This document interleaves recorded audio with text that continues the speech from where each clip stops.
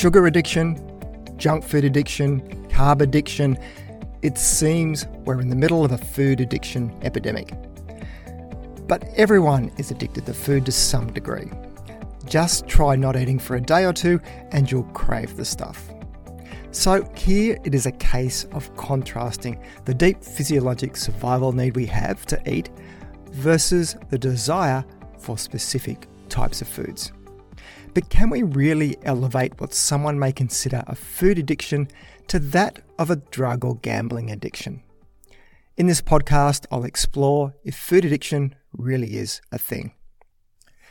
So to set the scene, in getting into the mindset to answer the question of if food addiction is a real thing, consider these examples.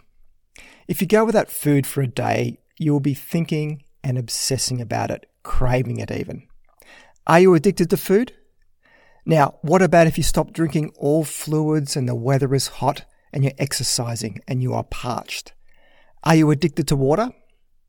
What about if you hold your head under water for a minute and your lungs are screaming? Does that mean you're addicted to oxygen? Of course not. None of these examples are remotely related to addiction. They represent deep-seated physiologic needs that our body will drive us to seek every single time. Now, what about when it's a nice warm spring day and you get outside for a relaxing walk and you look forward to more of these days? Does that mean you're addicted to walking on warm spring days? What about having a glass of wine on the couch on a Friday night? Does that mean you're addicted to alcohol? None of these examples, of course, are addictions. They're just pleasant things we like to do. So you can see that addiction is a special situation. It is separate from essential needs and definitely is much more than just enjoying something. Food addiction, if it exists, likely sits somewhere between the two, because everybody is addicted to food to some degree. Now, the term addiction gets thrown around way too loosely in the nutrition world, despite the lack of consensus of an established clinical definition. The fact that food addiction is not listed in the latest DSM-5 handbook, that's the Bible of psychological and mental disorders, should tell you that food addiction is still a label in search of wider recognition. But there are many things that we do acknowledge as addictions and which fall under the wider umbrella of substance use disorders.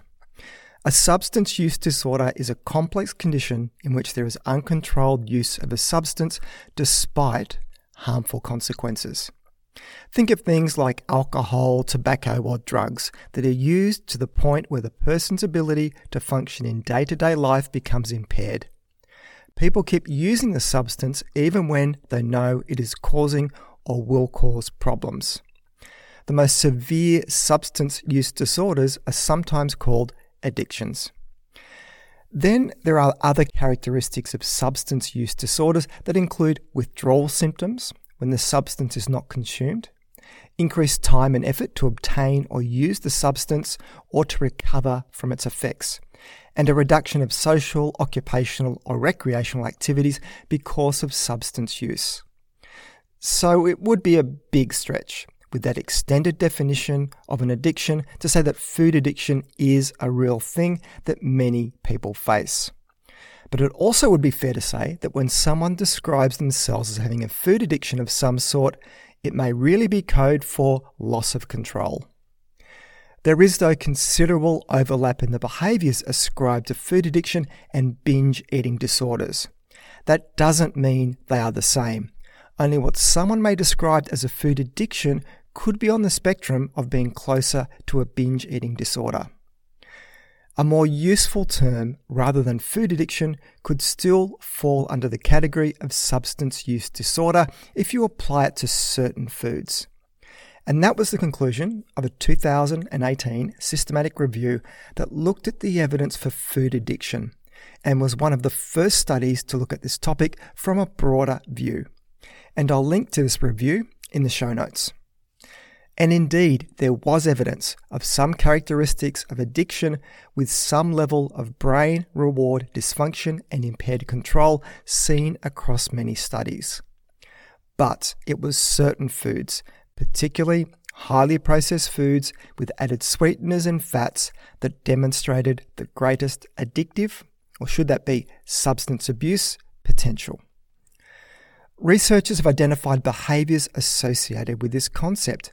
These include compulsive overeating, even in the absence of hunger, cravings for high-fat and sugary foods, difficulty in controlling food intake, and binge eating and disordered eating patterns. High-calorie, sweet and fatty foods can cause changes in the structure and circuitry of the brain.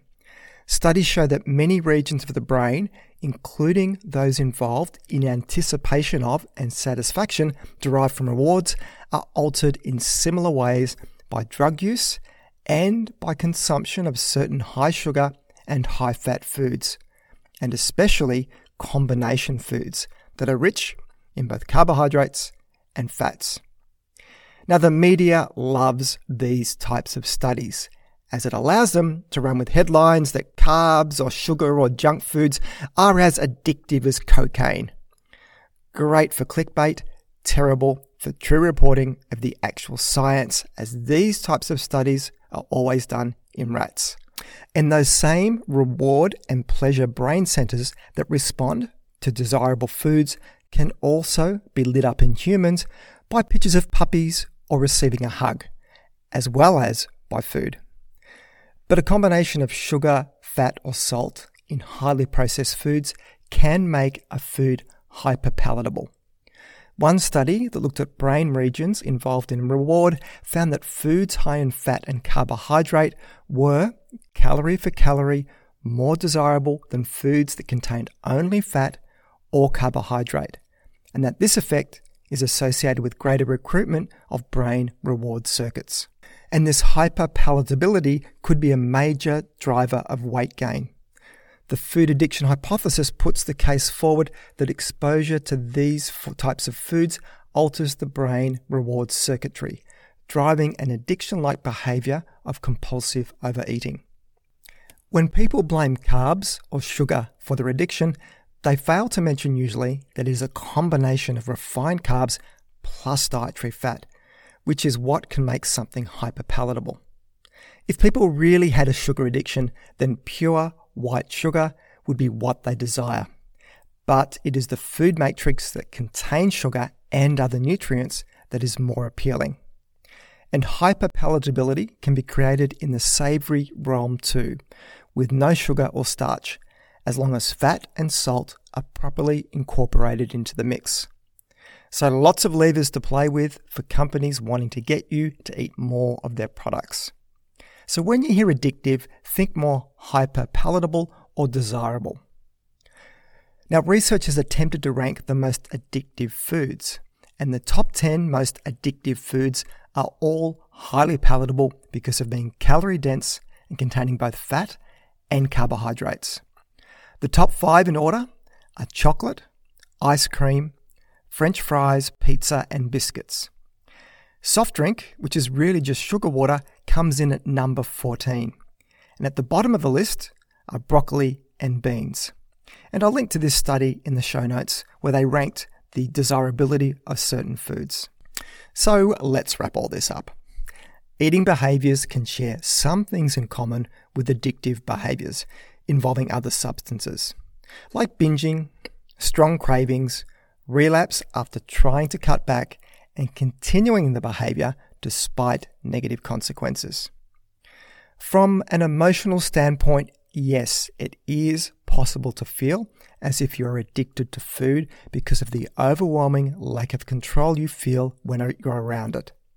But that doesn't mean you're actually addicted to food in the same way you might be addicted to something like drugs or alcohol. Labeling a food or nutrient as addictive can drive unwarranted fears that can increase the risk for various eating disorders. And while the types of foods that usually get labelled with the addictive tag are ones would be best to not be eating a lot of, they don't need to be cut out completely. Desiring energy-dense, palatable foods that hit the sweet spot of our brains is all part of being human. So that's it for today's show. You can find the show notes either in the app you're listening to this podcast on, if it supports it, or else head over to my webpage at thinkingnutrition.com.au and click on the podcast section to find this episode to read the show notes. If you find this podcast of value, then please consider sharing it with your friends and colleagues, or maybe even leave a review. This all helps increase the ranking and reach of the podcast, which means a big win for credible, evidence-based nutrition messages while helping to dilute out the crazy and making the world a slightly less confusing place. I'm Tim Crowe, and you've been listening to Thinking Nutrition.